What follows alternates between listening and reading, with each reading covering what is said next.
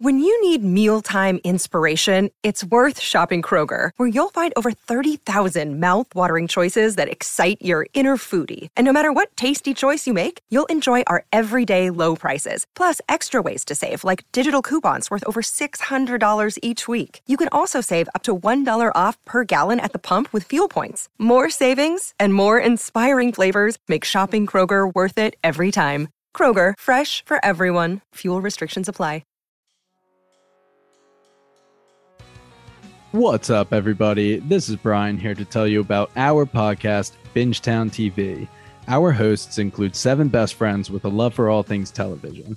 We cover a range of genres with a focus on fantasy and sci-fi, but also dip our feet into drama, horror, comedy, and pretty much anything we think is good television.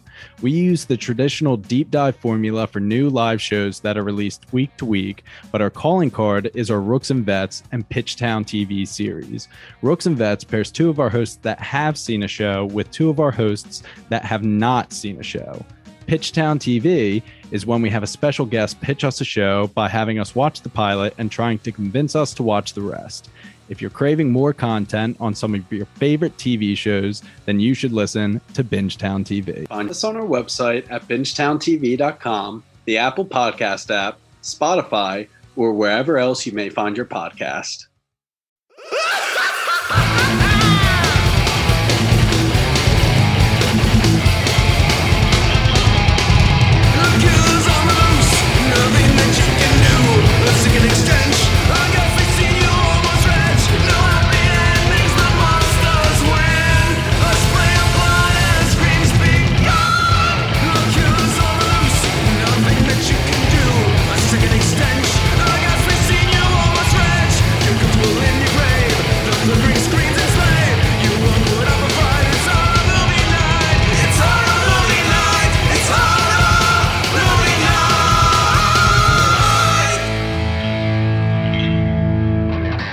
Everybody, welcome to another episode of Horror Movie Night. We're down one man because he was banished for how terrible his pick was last week, but we still love him deep down. I'm Matt, and Scott was originally attached to my side, but I had him surgically removed, and today we're talking about Basket Case from 1982, as picked by me. Holy shit, 82.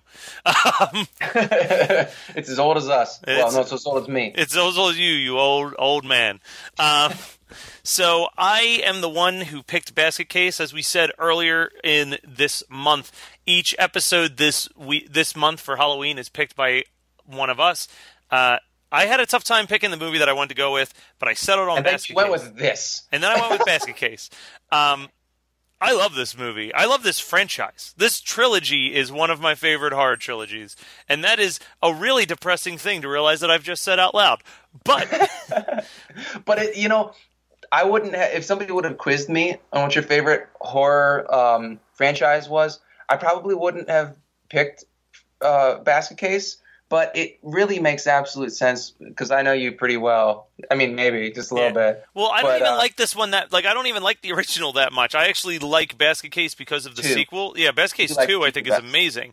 But I feel like I do want us to discuss Basket Case 2 one of these days, but I feel like you really need to see the first one in order to appreciate what happens in the second one.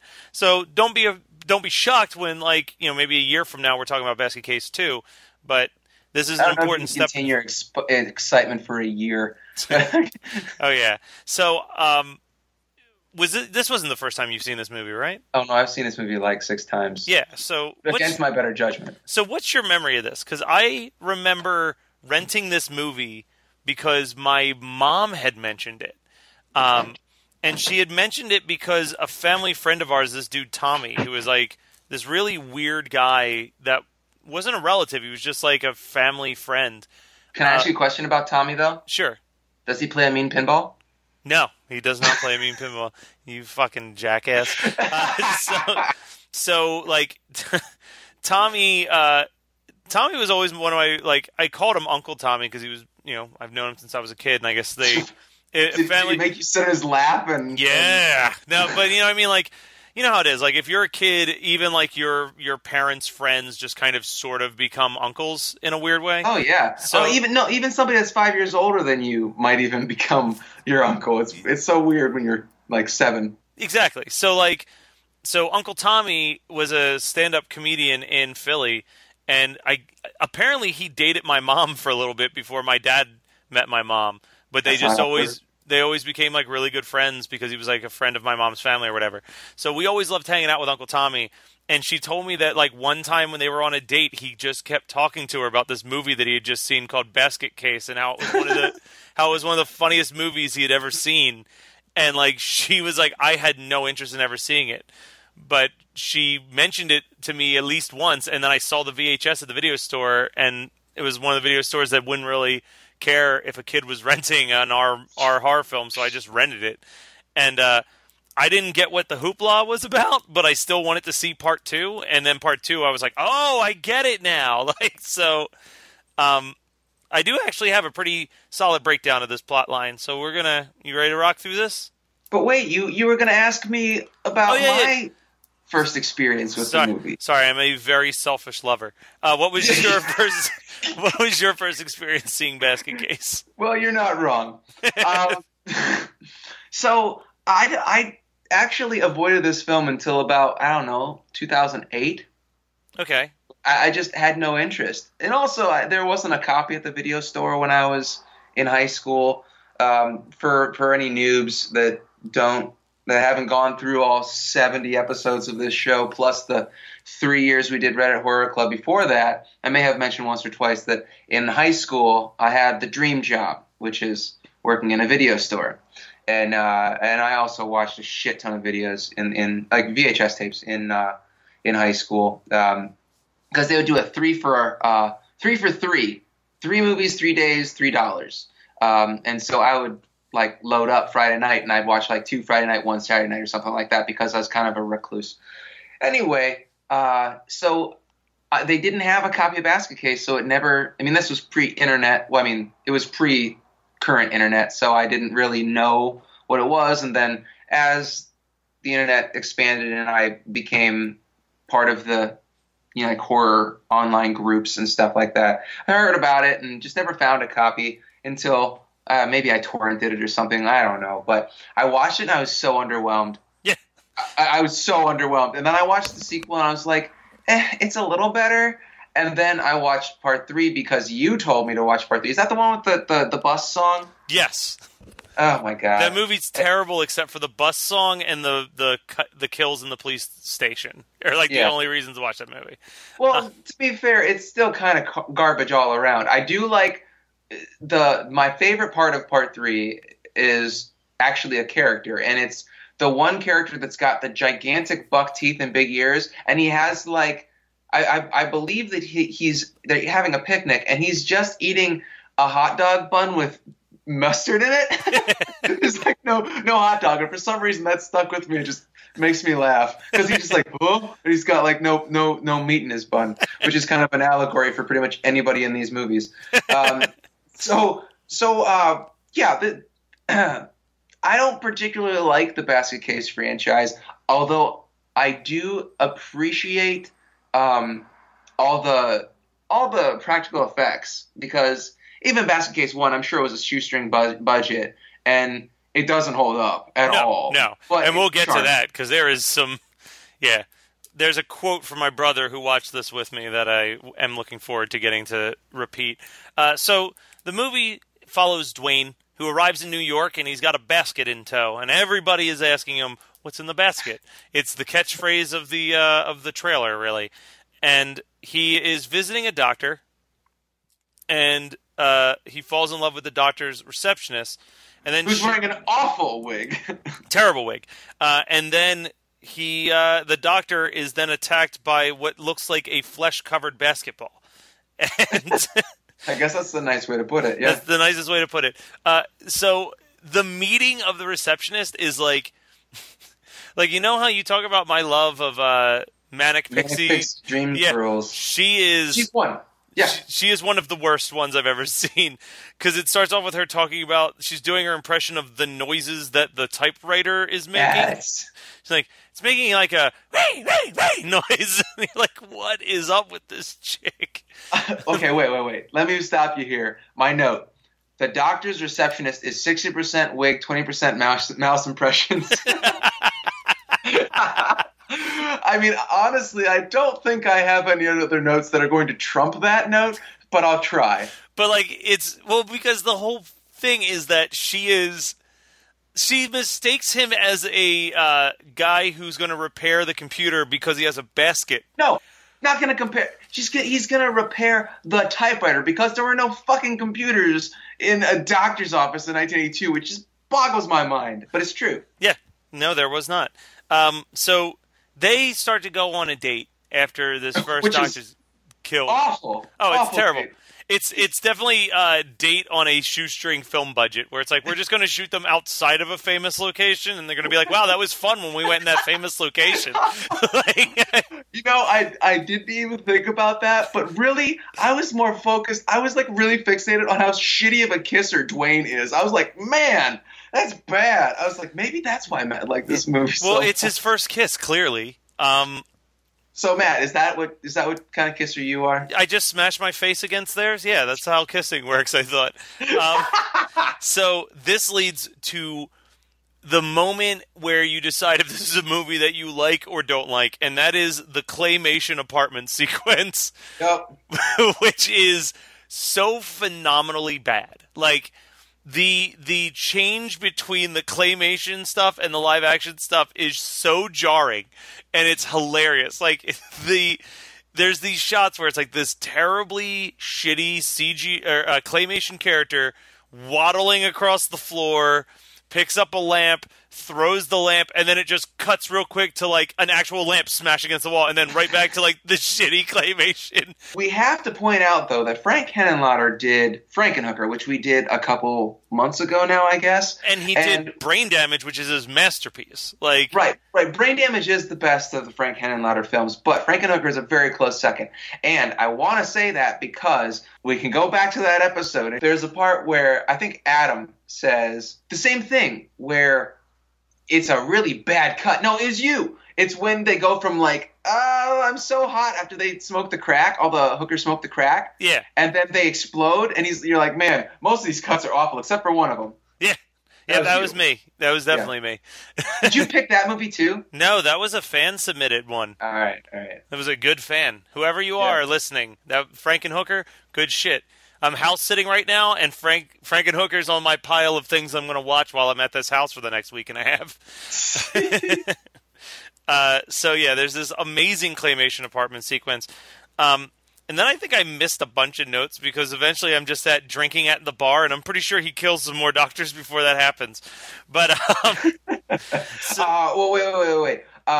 So we're missing a couple things here. The very beginning when Dwayne is just walking. I mean, it's just so scummy. Like, Frank Henenlotter really touches, if nothing else, he touches on how scummy most of New York was and may still be. And I love that. I appreciate him for that. I don't particularly like his films because they show me that dark underbelly where everybody's kind of sleazy, but there's definitely a market for it. But you kind of get the first taste of it where Dwayne's walking down the street with his ginormous basket under his arm, and there's a guy that comes up to him and is offering him this litany of drugs. And I'm like, that is New York. Well, see, straight New York. This is the craziest thing about that scene because I had like a holy shit moment when that happened. I'm not sure if you're familiar with a rapper named Sage Francis, but he's a really dope rapper. White guy, white fat dude who is a vegan straight edge hip hop artist. And well, he's 2 out of 3. All right. So he has a song called "Going Back to Rehab" about visiting his brother in rehab, and the opening to the song is not a clip from Basket Case of that guy going down the list of drugs, but him reading that list from that scene. And I never realized that that's what the list was from until I was watching Basket Case and heard the whole list, and I'm like, holy shit, that is word for word the list that Sage Francis does in the beginning of Going Back to Rehab, which means that he is also a fan of Basket Case. Man, you got to meet that guy. Yeah, seriously. Side note, check out the song Going Back to Rehab. It's awesome. Yeah. Oh, wait, so then he gets to the hotel, and I mean, Frank Henenlotter has a great sense of humor. Like, he doesn't have a whole lot of money to put in his movies, but he's got a great sense of humor because the guy behind the door, or the guy that I guess he's the hotel manager, is like, he points at the sign and it says "No junkies" or something like that, or he's like, "I got no junkies," and I had to add like no junkies or bad actors, because everybody's a great actor in this movie. But I never really like Dwayne watching these films, but I really remember why I dislike him when I watched the beginning of this movie, because he feeds all these plain hamburgers, which is the first offense to Belial. He just feeds him plain hamburgers, and then he eats like a hamburger himself and then wipes his hands on the bed. What the fuck? Who does that? Man, you get peeved over easy things. Well, see, the thing that I love about the first Basket Case is it's one of those movies where you can tell how many shots are stolen. Like, this movie is like 90% stolen shots, where it's like, all right, we're not going to pay for any paperwork that says we can shoot in New York. We're just going to fucking shoot in New York and just shoot from a really far away distance so that people don't realize what's going on. So there's a scene, I made a note of it, where they're drinking at the bar, and he's getting drunk with the, like, I guess she's kind of a hooker? Or she's absolutely a prostitute, yes. Yeah, the prostitute that lives... Prostitute with the heart of gold, though. Yeah, a regular Julia Roberts there. He's chatting with her at the bar, and he has this laugh while he's at the bar. I just wrote, drinking at the bar, that laugh, because it's so over the top, where he's just like, in the basket is my brother. Yeah, he's just ahead.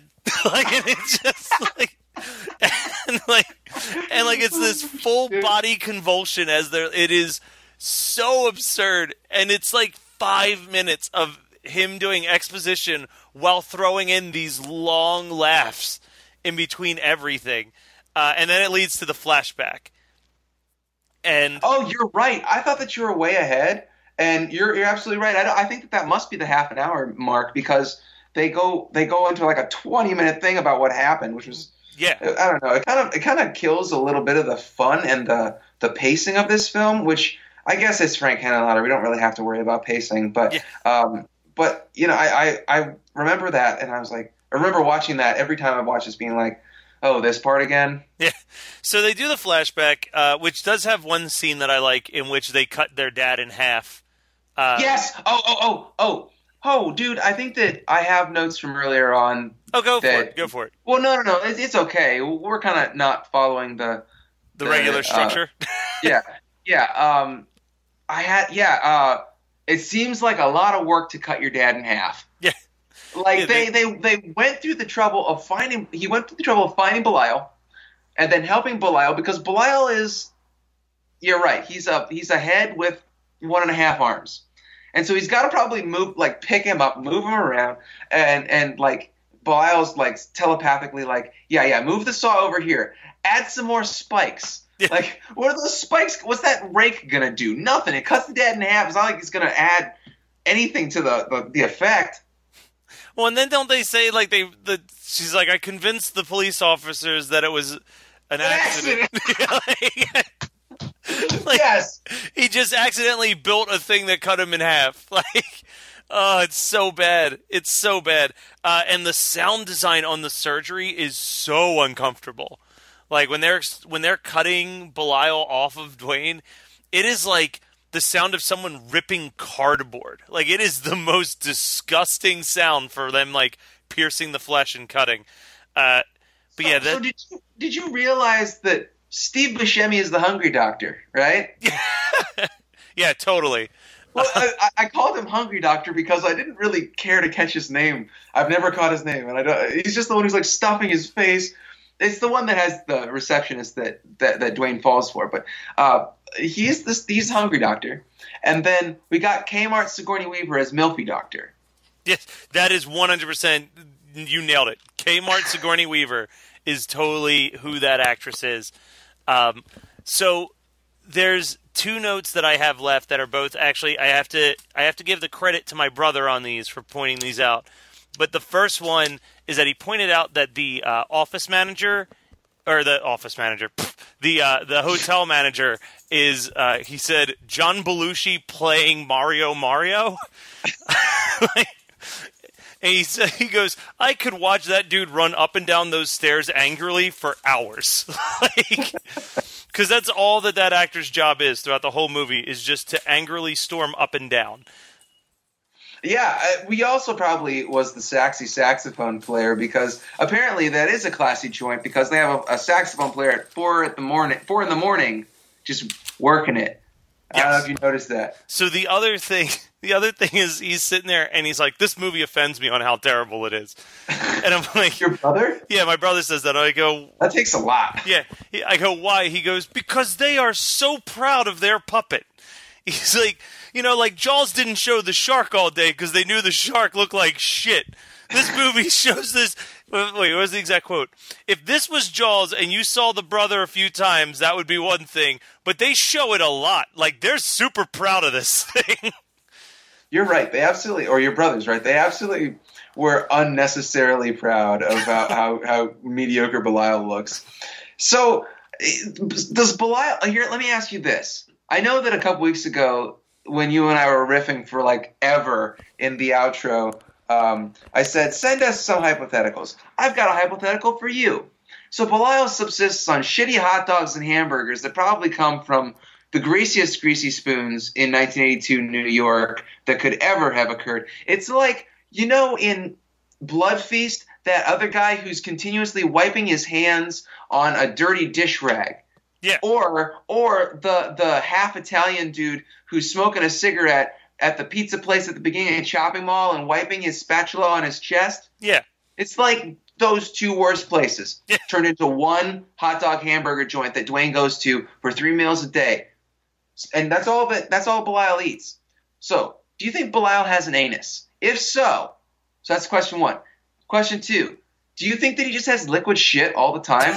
Question 3, if he has liquid shit, where does it go? Because when you look into that basket, you don't see any. So, I'm going to answer all of those this way. Yes, I think he does. I definitely think it's liquidy. And he hit himself in a toilet, so he knows how to use one. Okay. But then, okay, so does he flush twice? So he has to flush one to get all the shit down, and then he has to flush a second time, so it's like a bidet for his weird body that's half anus. With his weird body that's half anus, and he clearly has a penis because he's able to rape a woman in this movie. Oh my god, no, that is not a rape, okay? He does not have a penis. Oh my god, I had to talk about that part for sure. Thank you for bringing up that. Okay, that I think right there is the reason I dislike this movie. I mean, okay, maybe not dislike. Let me calm down. I know I'm hyperventilating a little bit because Henry Lauder does that to me. So, I don't dislike this movie, but it makes me feel real weird and gross. And it has everything to do with that scene. I don't think that he is literally having sex with the receptionist's dead body. Although I wouldn't put it past Henenlotter to be like, yeah, that was my intention, as he smokes like a fat stogie. Yeah. So that's how I see him. I think that he was emulating fucking her dead body because he like ripped her open because he's got blood all over his like lower half. When Dwayne comes in and is like, she was good. That's the worst part of this movie. Like, it makes me feel the most uncomfortable. She's the only person that shouldn't have had any damage done to her, and then she gets the worst damage. Matt, why did you pick this? Because I want to eventually pick part 2 one day. Yeah, no. I've got no good reason.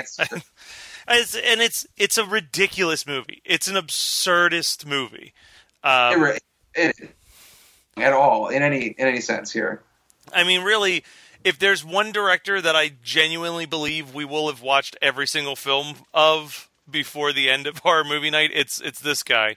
I don't think we'll watch all Henenlotter stuff. We will never watch Bad Biology. Probably, okay. But still, it's very possible for us to do since he's only got like 6 movies under his title. Well, no, he's got a lot more than that, but they're all fucking porn. Yeah. Like, I always get him confused with Wynorski, which we talked about last week. Right? No, at least according to IMDb, unless he used another name, he has only done those 6 movies. Well, that's funny because he really just focused on garbage and it's not like he was like, oh, I have to wait for my masterpiece. It's just like, I don't really feel like making a pile of shit this year. I guess I'll wait till next year. So anyway, we probably won't watch all Henenlotter pieces, but because Bad Biology is pretty unwatchable. I mean, even for a Henenlotter. But yeah, we can watch Basket Case 2. I wouldn't want to watch Basket Case 3, but that's, again, your call, buddy. You're the brains behind the operation. Yeah. I don't have anything else to throw in for Basket Case besides that I do kind of recommend it for being a schlocky, low-budget 80s film. If you're into like schlocky, low-budget 80s films that don't take themselves seriously, then Basket Case is probably right up your alley, because it certainly is for me. What's up, everybody? This is Brian here to tell you about our podcast, Bingetown TV. Our hosts include 7 best friends with a love for all things television. We cover a range of genres with a focus on fantasy and sci-fi, but also dip our feet into drama, horror, comedy, and pretty much anything we think is good television. We use the traditional deep dive formula for new live shows that are released week to week, but our calling card is our Rooks and Vets and Pitchtown TV series. Rooks and Vets pairs 2 of our hosts that have seen a show with 2 of our hosts that have not seen a show. Pitchtown TV is when we have a special guest pitch us a show by having us watch the pilot and trying to convince us to watch the rest. If you're craving more content on some of your favorite TV shows, then you should listen to Bingetown TV. Find us on our website at bingetowntv.com, the Apple Podcast app, Spotify, or wherever else you may find your podcast. What did you watch this week, Scott? Okay, so now that it's fall, we're back to a lot of the shows that I watched last season. Last week I mentioned Scream Queens.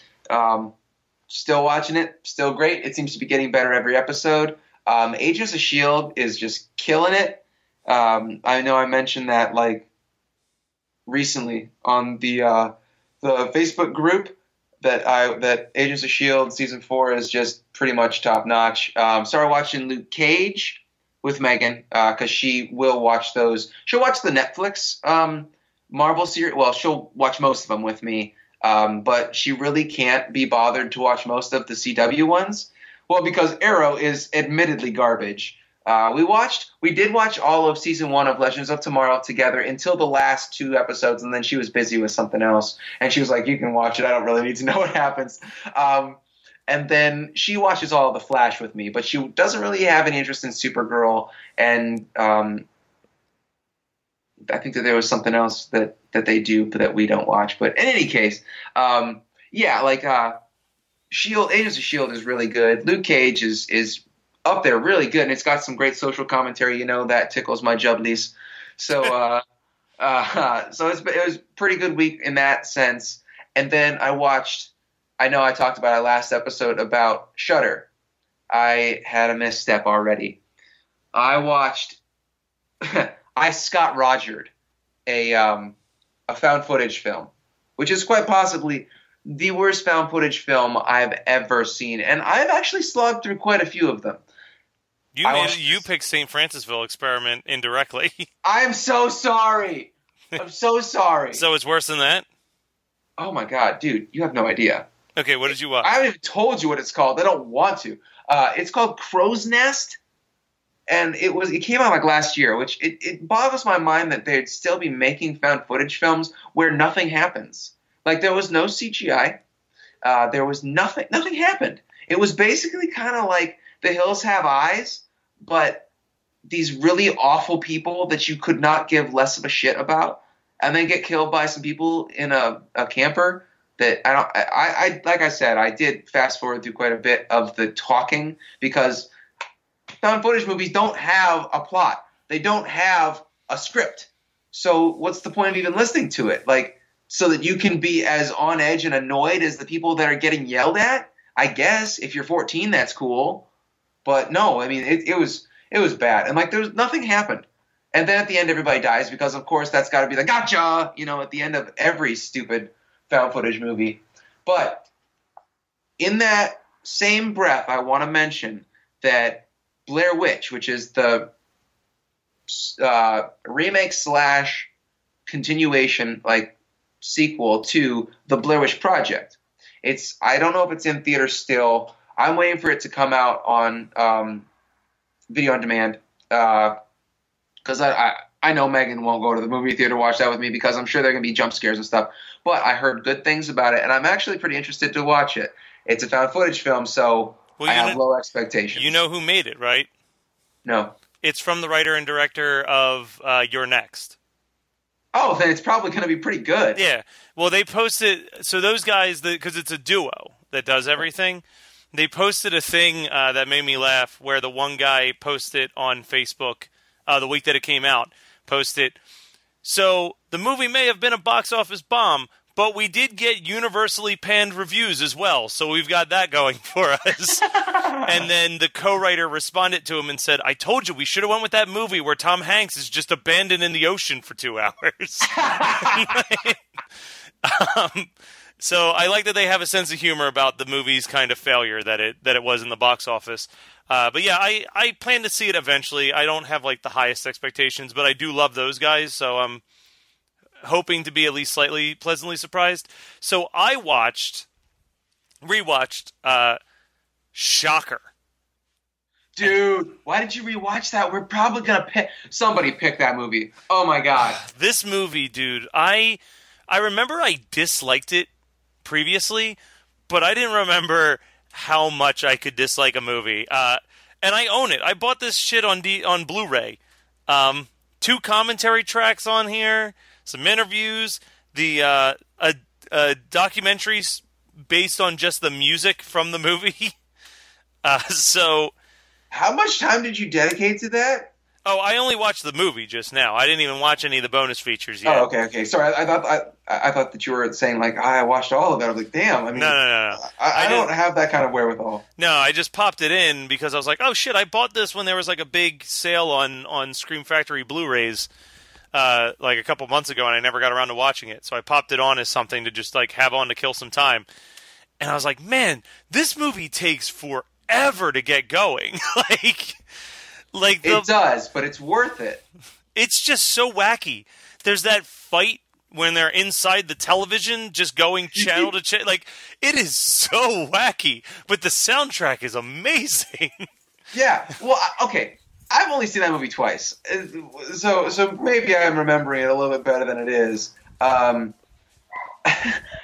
don't know. I also love horror movies with metal soundtracks. So I mean, I apologize if I'm blowing it out of proportion. Well, I mean, Megadeth's version of No More Mr. Nice Guy is pretty badass, is all I'm going to say. Yeah. So that was all I watched this week. That's all you'd have to watch, man. That's a good week. So that was Basket Case from 1982. I'm Matt. Scott's on the line. Adam will be back next week, hopefully. And we will be discussing a little bonus episode because, motherfuckers, next week we're getting into Halloween time. That is right. This is like our Christmas. It's almost as good as Christmas. So it's better than Christmas because you get to dress up like a perv and you don't get in trouble. So last year I forced you guys to watch Space Invaders, which didn't go well for me. But I'm being hopeful that this year we all kind of agreed on one movie. So hopefully I won't get as berated as I did last year. So I'm looking forward to seeing how that goes. But real quick, I just want to remind you guys, rate and review, subscribe, follow us on Twitter, and if you haven't yet, go and donate to our Patreon. We are already working super hard on trying to make sure that we get plenty of great content for you. Literally, immediately after recording last week's episode, I went out and did some more thrift shopping, found a few cool things that we will be sending out. Maybe some lucky person who signed up for the packages might have a DVD copy of 13 Ghosts in their future. Dude, I'm going to sign up for the Patreon so I can get that. So definitely hit us up. We love talking to you guys. Thank you for keeping everything active on the Facebook pages and all the other social media stuff. You guys make us feel like we're important. So thank you. Have a great week.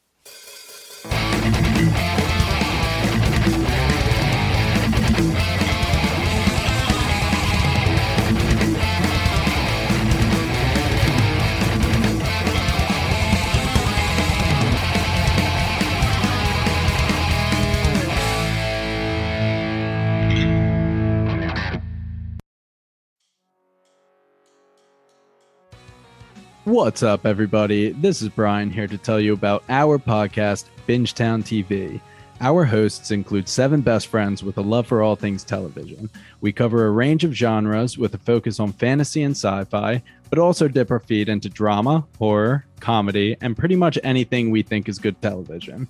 We use the traditional deep dive formula for new live shows that are released week to week, but our calling card is our Rooks and Vets and Pitchtown TV series. Rooks and Vets pairs 2 of our hosts that have seen a show with 2 of our hosts that have not seen a show. Pitchtown TV is when we have a special guest pitch us a show by having us watch the pilot and trying to convince us to watch the rest.